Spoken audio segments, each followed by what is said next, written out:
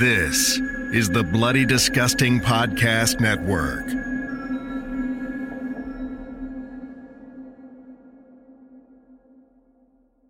This podcast is made possible thanks to our patrons.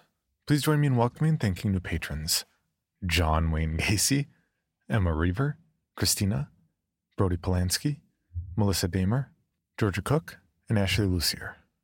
Our patrons mean everything to us, and we do all we can to give back for their generosity. Rewards start with shoutouts and early commercial-free access to all episodes and go up from there to include bonus episodes, coffee mugs, t-shirts, and more. And if you sign up for the yearly membership, you'll get 12 months for the price of 11 as a special thanks. If you'd like to see how you can support the podcast and get rewarded for doing so, please check out our reward tiers at patreon.com/creepypod. And wrapping up our month of giving back, here's narrator J.V. Hampton Van Sant to talk about the charity they've selected. Hi there, my name is J.V. Hampton Van Sant, and this week we are donating to the Marsha P. Johnston Institute. I am an out queer person, I'm an out trans person, and I've been out for roughly about 16 years now, which it's crazy to think how long it's been. But I was really fortunate 16 years ago when I came out to my family. They were actually kind and able to support me in that moment. That is not a thing that every one of us gets, sadly. But organizations like the Marsha P. Johnston Institute are there to help us. And so, on behalf of Creepy and really just direct from me, thank you for your support. Also, if you have not looked up the story of Marsha P. Johnson, I highly recommend you do. It's really inspiring, but also she was taken from us very much too soon. Anyway, without further ado, enjoy your story today. Thanks, JV. Creepy's donated $100 to the Marsha P. Johnston Institute. If you'd like to learn more, please visit marshap.org. As a general reminder as we enter the new year, this podcast is available for free to all listeners. And we love that you listen. This podcast has never wavered in the stance of support and equality for everyone. Supporting people isn't politics, it's humanity. The charities our crew have selected over the last month mean something to them. And this team means something to me. I support them wholeheartedly. To the people who have taken the time to vocalize their distaste for our show, or their perception of what this show has become, please know that nothing's changed. This is me. This has always been me. Isn't it better knowing that? We'll always try to improve our stories and our quality, but we won't walk away from people. No one has sole ownership over horror or entertainment. Come one, come all. We'll do all we can to provide the scares, but leave your hate at the door, because no one here is listening to it anymore. Now.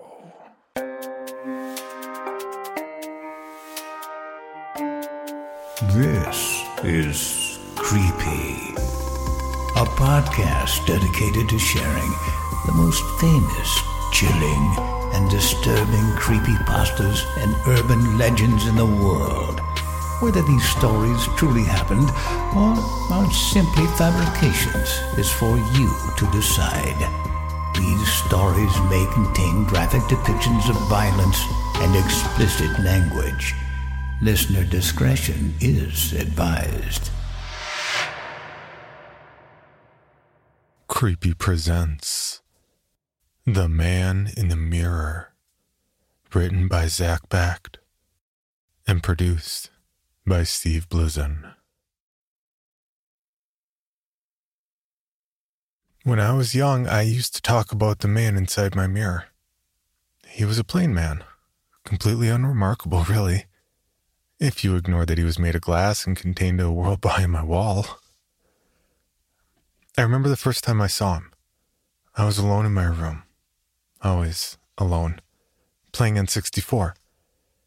Super Mario flung himself across my screen, shouting, "Yahoo!" with every long jump, fighting fantastical beasts in hopes he might pocket enough stars to rescue the princess. Something like that. I never did beat that game. Didn't feel much like playing it after what happened. It used to make me sick, anyway, the way the camera rotated and pulled you against your will. I always ended up with motion sickness. That's what happened the day I first saw Len. That was his name, with the man in the mirror. Len. I didn't name him. That's what it was. I didn't know that then. I'd paused Mario, was taking a break with my head down, breathing slowly through my mouth and out my nose, hoping to best the rolling waves of nausea currently rocking my brain against the inside of my skull. Something caught my eye. Movement off to the right. I turned, saw myself sitting in my red chair positioned 2 feet from the small TV where Mario was frozen in action. And behind me, peering around the corner of my bed, a man. His hair was dark. His face was nondescript. I thought he needed a shave, or thought my dad would have said something like that, had he been around to see. He wore a long-sleeved gray shirt, rolled halfway up his forearms. His fingernails were very dirty. He looked scared.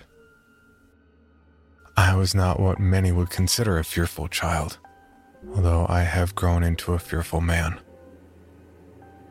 The world takes from you. Each day you're part of it.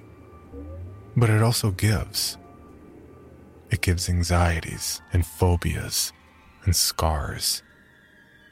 But even then, even as the weird, somewhat stupid 10-year-old boy I was, the kid who liked collecting bugs in jars to watch them die or lighting fires behind the elm tree in the backyard, I expected a jolt, a sickly, curious twist inside my stomach at the sight of him. Immediately I turned, expecting to see him in my room. But there was no one. I advanced a few steps and, after steeling myself with a deep breath, glanced around the corner. Nothing. No scruffy-faced man crouched behind my bed. I looked back at the mirror, and there he was, peeking between my legs, making eye contact in the reflection. A funny thing happened then. It's as if the world stopped turning, just for a moment. I saw him, he saw me. That was really the end of it there. He ducked behind the bed and disappeared. I searched every corner of my room, under the bed, behind my desk, inside my closet, looking for him, before eventually giving up and going back to my game. I was no longer nauseated. Felt better than ever, actually. The world had lost its gray hues. I was seeing color for the first time.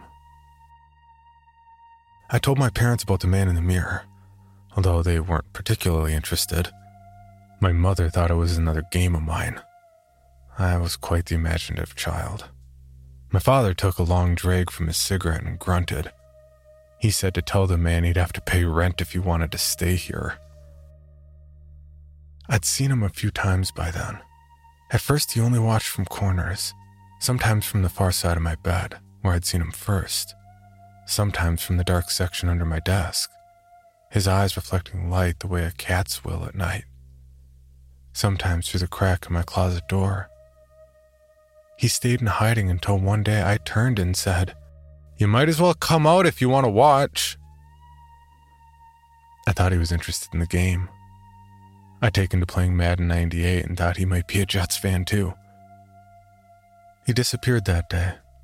Didn't come back for a while. He put his hands over his face like a baby that thinks it's hiding and rolled backwards, slithering under my bed. I didn't see him for 2 weeks. When he finally reappeared, he came through my bedroom door. The door in the mirror, that is, not the real one.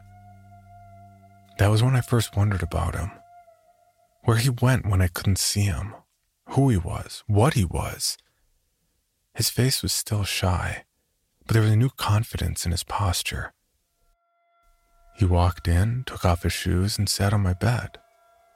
We locked eyes in the mirror. He nodded toward the TV as if to say, "Go ahead."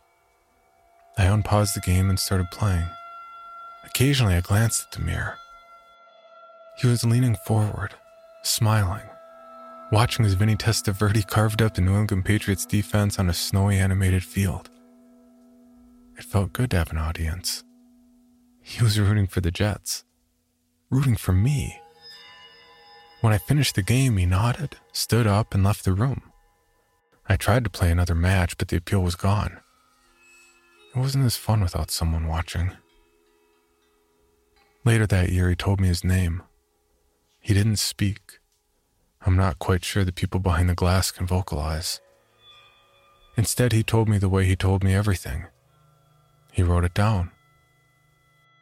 I'd been lying in bed, foam headphones covering my ears, listening to Linkin Park on my portable CD player, daydreaming, making movies in my head to the songs.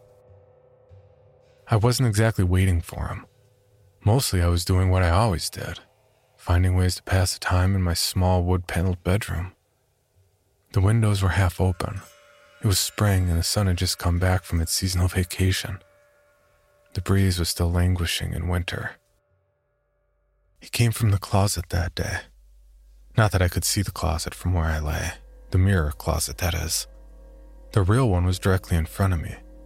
But Len's closet was perpendicular to the glass, set into the same wall as the mirror. One moment the back wall and a corner of my bed were all I could see in the reflection. Then, without warning, always without warning, his head came around the corner. He saw me, I saw him. He was bolder than ever, but there was still something in his eyes. The way he looked at the ground if you held eye contact more than a second, that made him feel like a kid in a man's body. He called me over. I got up and approached the glass.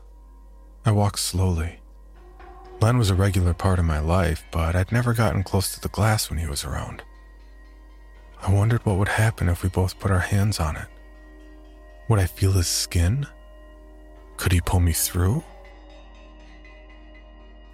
He pressed some form of identification up against the glass. It had his picture, some words.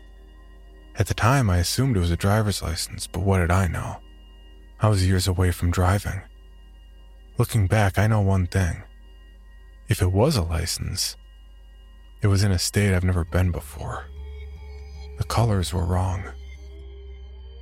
I got close, stood on my toes so my eyes could be level with it.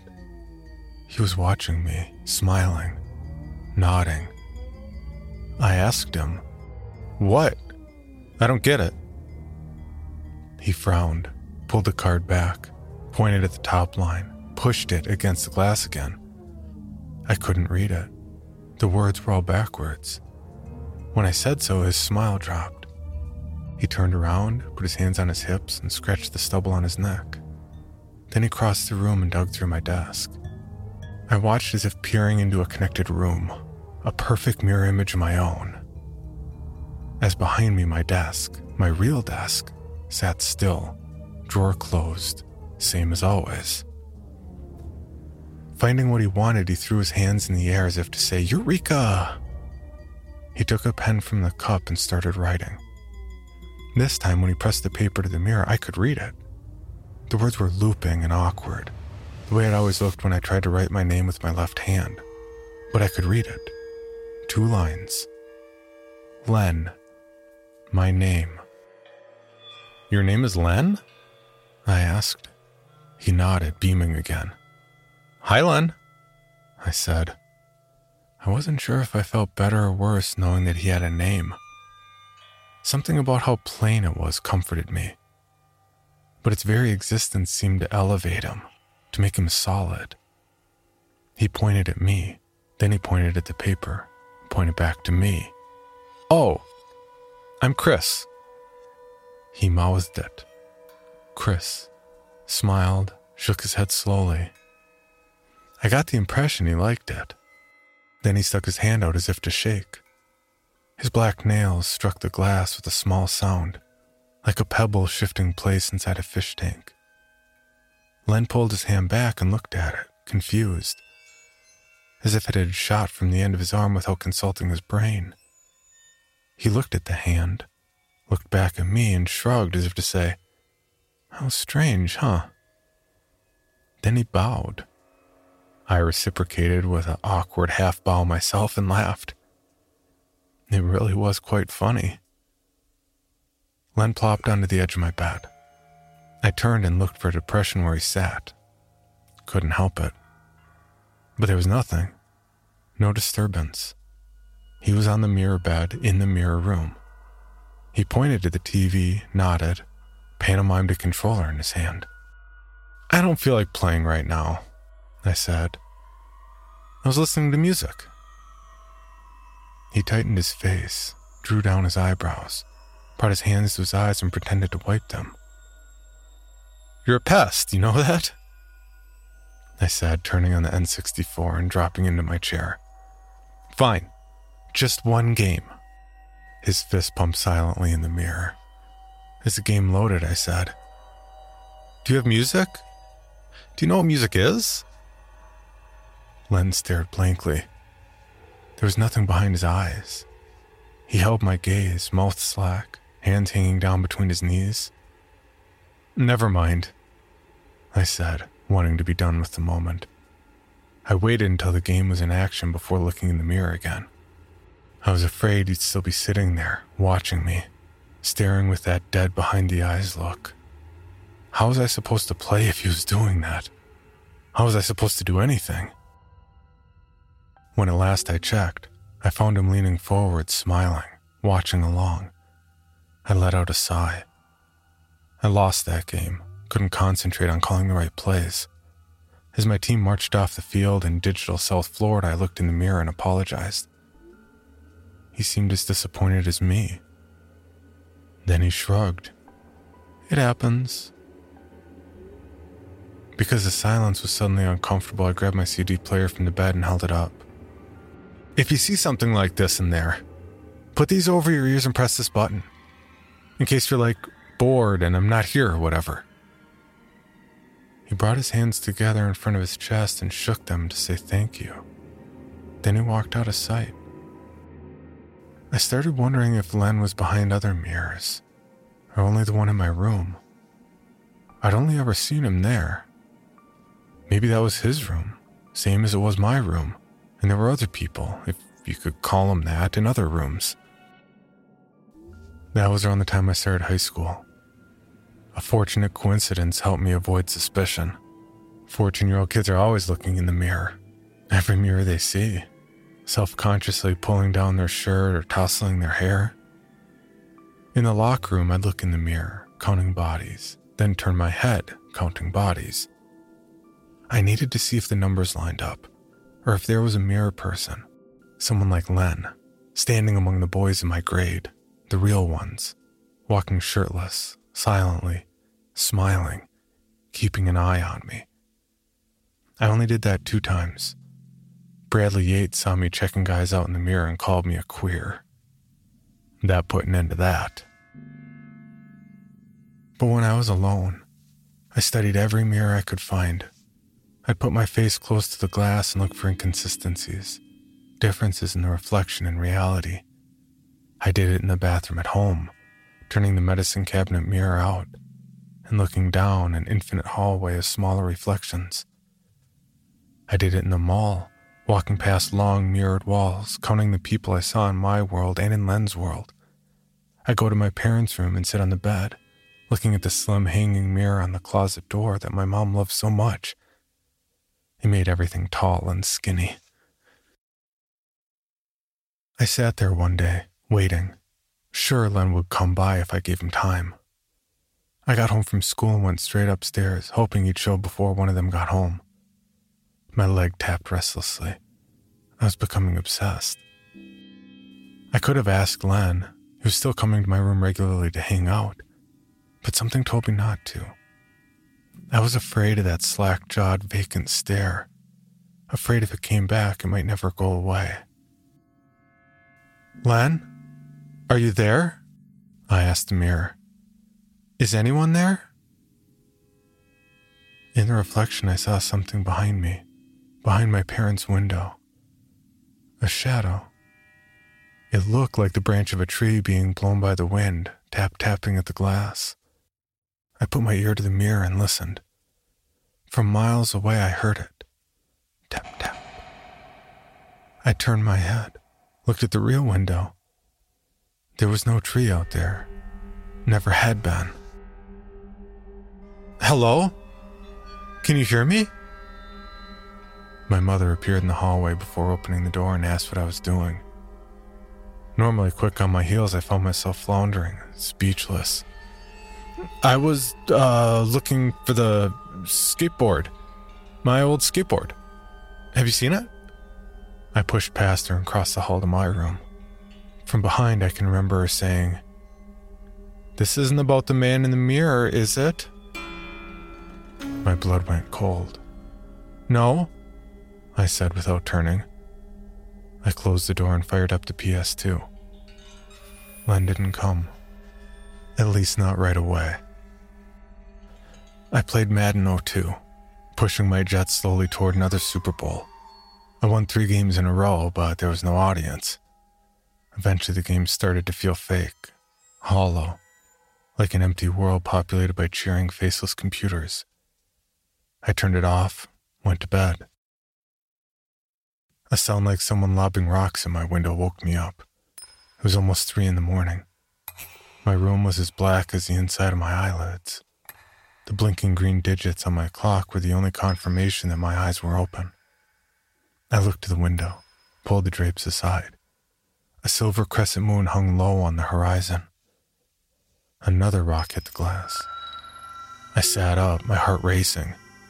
All at once, I was a kid again, trying to sleep after watching The Nightmare on Elm Street. For weeks, I'd had nightmares, false awakenings where I'd find Freddy tossing rocks at my window, trying to lure me outside into an alley where he'd walk with his stilt arms outstretched. There was no one out there. The sound came again, from my left. It wasn't coming from the window. It was coming from the mirror. 2 eyes glowed in the reflection, from the corner of my mirror room. With the blinds open, there was enough light to see him, crouched on my desk. Len was smiling, taking pebbles from a pile at his feet, lobbing them at the mirror. Tap, tap. I stopped looking for him in other mirrors after that. I said I wasn't waiting for him that day with the CD player, the day he gave me his name, and I suppose I wasn't. Not consciously, that is. But in a way, I was always waiting for him. Maybe it wasn't top of mind. Maybe I wasn't thinking about it. But you don't always have to be thinking about something to be doing it. He was company, and to a lonely kid, any company is usually better than none, even when that company is strange or uncomfortable or unexplainable. There came a time when I started to value privacy. For most kids, that time tends to coincide with puberty. Self-exploration is a solo venture, not something that demands an audience. I never knew if I was alone. The same thought that had comforted me so many years had become a nagging anxiety. I was paranoid. But that never stopped a teenage boy. At least not any I've known. At school, a kid sold me a Girls Gone Wild DVD for $20. Steep, but the heart wants what it wants. The same can be said for other organs. It's not that there weren't other options when it came to porn, but I've been seeing the late-night advertisements for GGW since I was a little kid. If you were up past 1 a.m. flipping through the channels, they were impossible to miss. The commercials were censored, of course, but that only made you need to see what you were missing. That's a universal fact, I think, a key part of human experience. A little taste is often worse than no flavor at all. Ask the girl giving out free samples outside the smoothie shop. Or ask the guy who signed up for a free trial of some service now taking monthly bites out of his bank account. Ask Len. Hello, Bill Band here from the All 80s Movies podcast to tell you about Factor Meals. Eating better is easy with Factor's delicious, ready-to-eat meals. Every fresh, never frozen meal is chef-crafted, dietitian approved, and ready to go in just 2 minutes. You'll have over 35 different options to choose from every week, including Calorie Smart, Protein Plus, and Keto. Also, there are more than 60 add-ons to help you stay fueled up and feeling good all day long. Get as much or as little as you need by choosing your meals every week. Plus, you can pause or reschedule your deliveries anytime. We've done the math. Factor is less expensive than takeout, and every meal is dietitian approved to be nutritious and delicious. What are you waiting for? Get started today and get after your goals. Head to factormeals.com/80smovies50 and use code 80smovies50 to get 50% off. That's code 80smovies50 at factormeals.com/80smovies50 to get your 50% off today. It was fall, chilly. The sky was losing its light before 4 in the afternoon, just as the trees were gaining their own spectral vibrancy. A color swap. I rushed the quarter-mile home from where the bus left me, happy that Mom had volunteered to stay late the rest of the month. I'd be alone until dinner. As alone as I ever was. Inside the house was warm. A blessed relief after the blustery uphill walk, fighting wind that seemed intent on stripping me of the meager heat my blood provided. I threw my backpack down, stripped off my coat, and held my hands over the radiator that ran along the baseboards. When an acceptable sense of dexterity returned to my fingers, I opened the backpack and eyed my prize. I went to my bedroom, closed the door, turned on my PlayStation. The DVD slid into the disc tray and began booting up. I checked the driveway from my window just to be safe and pulled the drapes. My eyes threw one last glance at the mirror. I scanned the room. Len's room. But there was no sign of him. Not under the bed, not in the corner. The closet door was pulled shut. I sat in my chair, unbuckled my pants, pressed play. My face, still red from the cold, grew warm. I was happy I'd taken a moment to warm my hands. I had lotion, for my dry hands, of course. Tissues for the sniffles, of course. And entertainment. The world melted away for a bit. I lost track of time. The volume was on but low. I liked listening to the inebriated girls, the way they shouted and cheered as they took their shirts off. But I needed to be able to hear a car pulling up in the driveway or the front door opening. He was behind me, leaning over my chair, face spellbound, watching the screen. "What the fuck?" I screamed, pulling my pants up. I startled him.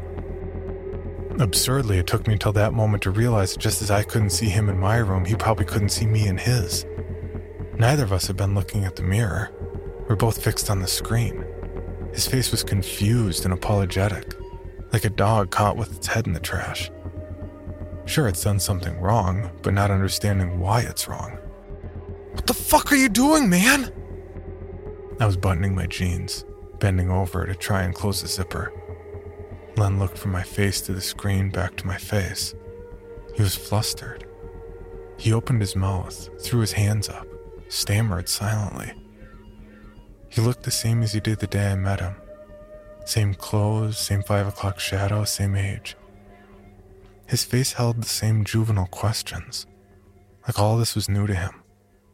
He scrambled the desk, began scribbling on a blank page. I watched him start, stop, draw lines through what he'd written, start again. When he was in a hurry to tell me something, he often forgot to write backwards. Eventually, he held the paper to the glass. "Sorry, I didn't know." "Didn't know what?" I shouted. "Not to be a creep?"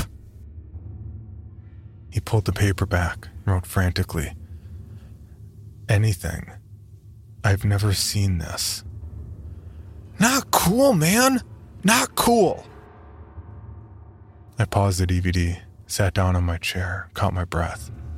I sat there for a few minutes thinking. Len stood in his room, watching me in the mirror.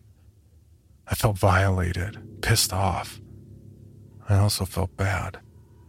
He looked like a reprimanded child. "I want you to go away," I said. Truthfully, I'd wanted that for a while, just hadn't had the nerve to say it out loud. I wasn't sure that what I wanted mattered. I'd never asked him to come in the first place. He looked at me a moment longer, dropped his head, nodded, and then sulked away. I watched as he climbed on my bed, his bed, parted the drapes, and climbed out the window. A few minutes passed. I felt strange, sad and lonely, the way I sometimes had as a kid, but more pronounced, more defined. That's part of growing up. Your emotions gain clarity. The blur around the edge starts to come into focus. Feelings become easier to label. Not to control, though. I still had at least 20 minutes before Mom would be home. Despite the awkward encounter with Len, my blood was still up, as was the bulge beneath my belt. I pressed play, sat back down. It took a few minutes, but soon enough the world started to melt away again. As I edged closer and closer to delirium, I saw motion in the corner of my eye. My window, in the mirror. Len's mirror. His forehead and eyes were poking over the edge. They weren't pointed at the screen that played the same image in my world and his. They were fixed on the mirror. On me. He slipped beneath the windowsill and out of sight and stayed there for a long time. The following year, I started dating Jennifer Wyatt, my first real girlfriend. I lost my virginity to her in the back of my Buick parked behind the AMC. We spent a lot of time at her house. She met my folks, but we never stayed at my place long. She asked why we always had to do it in my car, or at her house if it was a long weekend and her parents had taken to the coast. The next time I saw Len, I was 38 years old. It had been over 20 years. It had been longer since I'd seen him than I'd been alive the last time he made an appearance. I won't tell you that in the intervening years I'd managed to convince myself it had all been a dream, or the bleeding into reality sort of waking dream that might have been a symptom of an overactive imagination. I won't tell you that because it wouldn't be true. But I had managed to stop thinking about him every day. I no longer put my face up against a cold glass any time I saw a mirror, inspecting the reflected world. I stopped expecting him to pop up every time I took my pants off. I can't tell you that I'd grown up into a normal man with a normal life, but I was getting by. Doing well, all things considered. I was in the restroom at work. My office was in a high-rise downtown. Each floor was divided into 2 suites. My company was big enough that we occupied the whole floor. There was 1 men's room for each suite. The restroom was long. A counter interrupted by 5 sinks ran the length of 1 wall, while stalls lined the opposite. A wide room-length mirror sat above the sinks. I was working late. The sun had long departed, and the office had mostly cleared out. I often volunteered for beefy assignments, the ones that meant clocking overtime. Most of my colleagues had family to get home to. I had an empty house filled with empty rooms. Often I was the first in the office and the last one out. They joked about giving me the keys. I ate all my meals there, slept there a few times, got dressed there every morning, although that was more practicality than anything else. It's hard to put on a suit and look composed without using a mirror. That night I was alone. Frank, the IT guy who sometimes burned the midnight oil with me, had left at sundown. His wife was coming into the city and they were going to dinner. No train for Frank that night. I told him to enjoy his dinner and watched him leave. 2 hours later, I was about to burst. I was usually able to avoid using restrooms those nights that I was alone, to hold it until I got home. But I drank 2 extra cups of coffee to help power through the budget I was supposed to be cleaning up and still had an hour train ride waiting at the end of my 15-block walk. The restroom was long and narrow. It ran almost a quarter length of the floor. It had motion sensor lights, and at that hour it was always dark when you opened the door. You had to take a few steps in and wait for them to wake up. I did my business and washed my hands, carefully keep my eyes low. I rarely looked at my own face in the mirror then. Didn't like what I saw. I could see the sinks in the bottom of my reflection. I saw my belt and my tucked shirt pulling up in places, and behind me I could see the row of stalls set into the back wall. One started to slowly push open. Dreading, knowing what I'd see. I found myself helplessly raising my eyes. Len was in the stall, palm on the door, slowly pushing it open. His face was timid, same as it had been the first day I saw him. We made eye contact and he smiled, waved. Then he came leaping out into the bathroom. I couldn't move. He came up behind me, pretended to dust off my shoulders and straighten my tie in the mirror, doing everything with a comical exaggeration, the way he always had.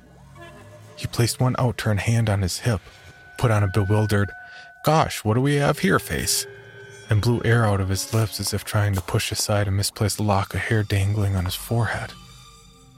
When he pulled a small pen and pad out of his pocket and began writing, I managed to break my paralysis.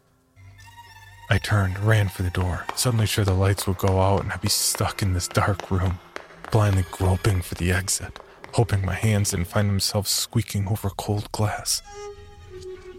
I took one last look over my shoulder. The restroom was empty.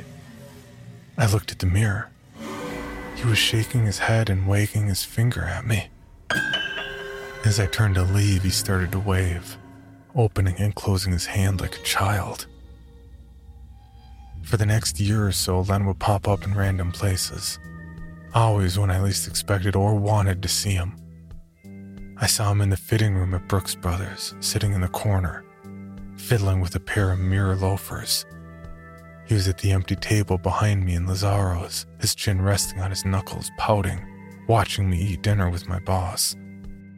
Once, I saw him in the reflection of my monitor at work, carrying a stack of papers back and forth as if he had somewhere to be, grinning, laughing his silent laugh, keeping his side eye on me. Anytime I saw him reach for his pen and pad, I'd leave or look away if leaving wasn't an option. I'm not sure that looking away made much of a difference. Usually I had the feeling he was still there, that hairs on the back of your neck feeling you can't shake when someone's watching you. I never allowed myself to look back and find out. I was too afraid that he'd be staring with his mouth open and his eyes empty. I couldn't avoid him forever. There were no mirrors in my home, not even in the bathroom. But he'd show up in anything that showed a reflection. A clean dinner plate, a wine glass, my phone. It was futile, and I was tired. So tired. The day finally came. He got on the train with me. I saw him standing in the crowd behind me as I pulled up, its windows slowly pulling to a stop in front of me. He waved. I got in. Minutes later, I was sitting, paper in my lap, looking at my reflection across the train. He was standing in the center, holding onto the rubber loop, leaning drunkenly. Our eyes met. He came and sat next to me so that I could see him, see us. I was starting to look like him. The same dark hollows around the eyes, the bristly beard stubble. He took knuckles to his cheeks and pulled upwards, giving himself a clown's grin. I shook my head. His mouth opened in a wide O, and he put a hand in front of it. Then he turned to his left, to the person sitting next to me, and began brushing her hair, running his hands through it, turning every few seconds to smile and wink at me. She didn't react. Why would she have? In the real train, the one I was sitting in, her hair was still. I wonder even now what she would have seen if she'd looked up at that moment, looking at her reflection. Len started writing something. I watched him. Then the train stopped and I got off. The day was bright and hot. Most people wore sunglasses. I saw him trailing me in every pressing face. Then I was walking alongside a long office building, its outside windows polished to sparkling mirrors from the perspective of the sidewalk. Inside there would be people working, people that would occasionally glance up and watch the crowd shuffle past. I glanced to my right, saw him skipping behind me, pumping his arms high above his waist. I stopped. He cartwheeled behind me, came to a stop at my side. We looked at each other. He pulled his notepad out and pressed it to the glass. Mirror. Yeah, I said. I know. He shook his head emphatically. His face turned sour. He slapped the note against the glass hard. What do you want? I shouted. Len was standing to my left in the mirror as an impatient guy on the sidewalk, the real sidewalk, pushed past me. When I looked back, Len was finishing another note. Your room. My room? I don't get it. He put the first note back, then the second one, alternating them. No, I said, finally getting it. He nodded his head up and down. No, I said again. He just went on smiling. 2 weeks later, there was a long, wide mirror on my bedroom wall, similar to the one I'd had as a child. Things were normal for a bit, like old times. He'd show up on occasion, always unannounced, sometimes entering from the bedroom door on his side of the glass, sometimes crawling out from under my bed or inside my closet. I didn't pay him much mind until the day I disappeared. The first time my reflection walked away from me was 1 month ago. I was reading in bed. Movement caught my eye. I glanced up, expecting to see Len. But what I saw was myself gently setting my glasses on the nightstand, closing my book, lifting the covers, and leaving. I sat where I was, too cold to move, and looked at the empty bed in the reflection. The bed I was sitting in. I got up, approached the glass, put my face to it. Nothing. Just an empty room. I thought about getting rid of the mirror right then. I no longer entertained such a foolish idea of grabbing it from the wall and taking it outside and smashing it to pieces. But I couldn't bring myself to do it. I wanted to see if he'd come back, if I'd come back. I called out of work the next morning and sat myself in front of it. Slowly, the minutes ticked by. The daylight swelled and then receded. My room grew shadows. The man in the mirror did not return. The weeks that followed were long and draining. I couldn't make myself care about anything else. Work, life, it all seemed suddenly unimportant. So unreliable and fleeting. People speak of their problems, but what problems do they have?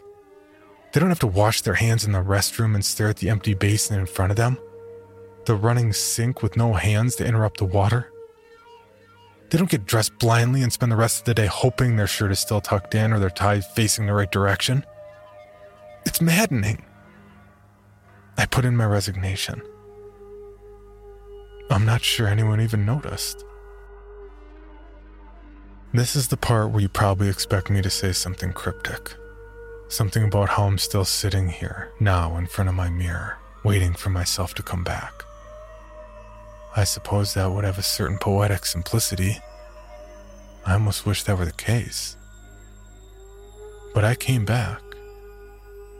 I'd thought having no reflection to be an intractable existence. But it's so much worse when your reflection is there doing things you are not. Things you'd never. I don't know where I went, on the other side of the glass. Those days I disappeared. Just as I don't know what Len did to me. The me inside the mirror. I'm not sure I want to. I always assumed it was the same for him as it was for me. That we can see each other in the reflection and only the reflection. Now I realize there was a piece of me in there all along, next to him, on his side of the glass. The day my reflection came back, it did not come back alone. I walked in with an old friend in tow, our arms hanging around each other's shoulders. Len pointed to the mirror, to the real me, and laughed soundlessly, always without sound. I'm not sure the people on the other side of the glass can vocalize. My reflected self joined in, pointing and laughing. Then I started writing to myself on the other side of the mirror. I tried, scrapped the paper and tried again. All the while Len stood over my shoulder watching, pointing, teaching. Eventually he grew tired of my attempts and took the paper and pen and wrote me a message. Bring people. I can't. Please. People here. I obeyed. It was 2 days ago, the first time I watched myself kill someone.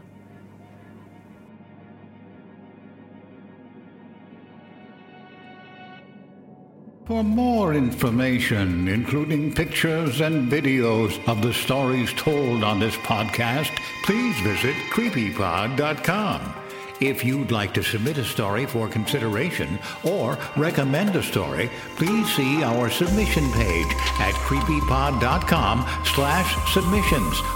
All stories told on this podcast are done so through Creative Commons Share-alike licensing or with written consent from the authors. No portion of this podcast may be rebroadcast or otherwise distributed without the express written consent of the Creepy Podcast production team and the story's author.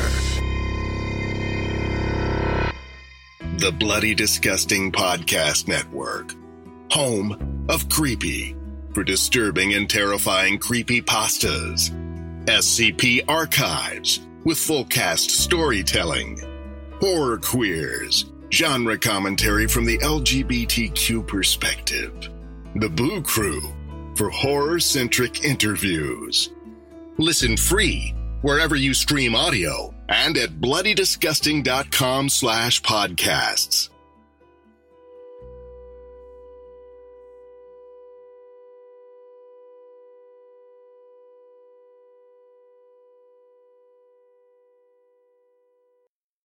Item number SCP-5186. SCP-7160. SCP-7533. Object Class Euclid. Keter. Safe. Special Containment Procedures. Spreading across the hemisphere and kicking up vast amounts of ash and dust. The only thing I could hear was 7219 laughing. Do you remember your name?